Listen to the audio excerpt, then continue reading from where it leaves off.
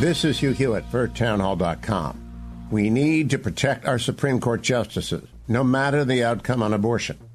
Fanatics come in all shapes and sizes, all ages and eras.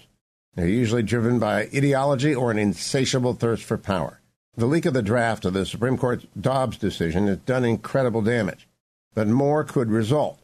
Will the leak also lead to violence, intended or not, now that abortion rights activists are protesting outside the homes of Supreme Court justices? There's already a federal law that prohibits demonstrations to influence a judicial proceeding. Attorney General Merrick Garland needs to enforce it.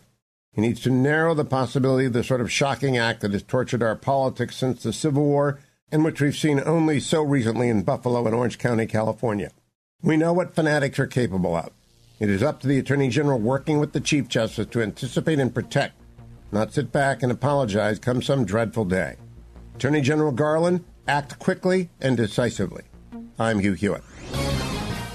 The Pepperdine School of Public Policy, America's unique graduate program for leaders. Learn more at publicpolicy.pepperdine.edu.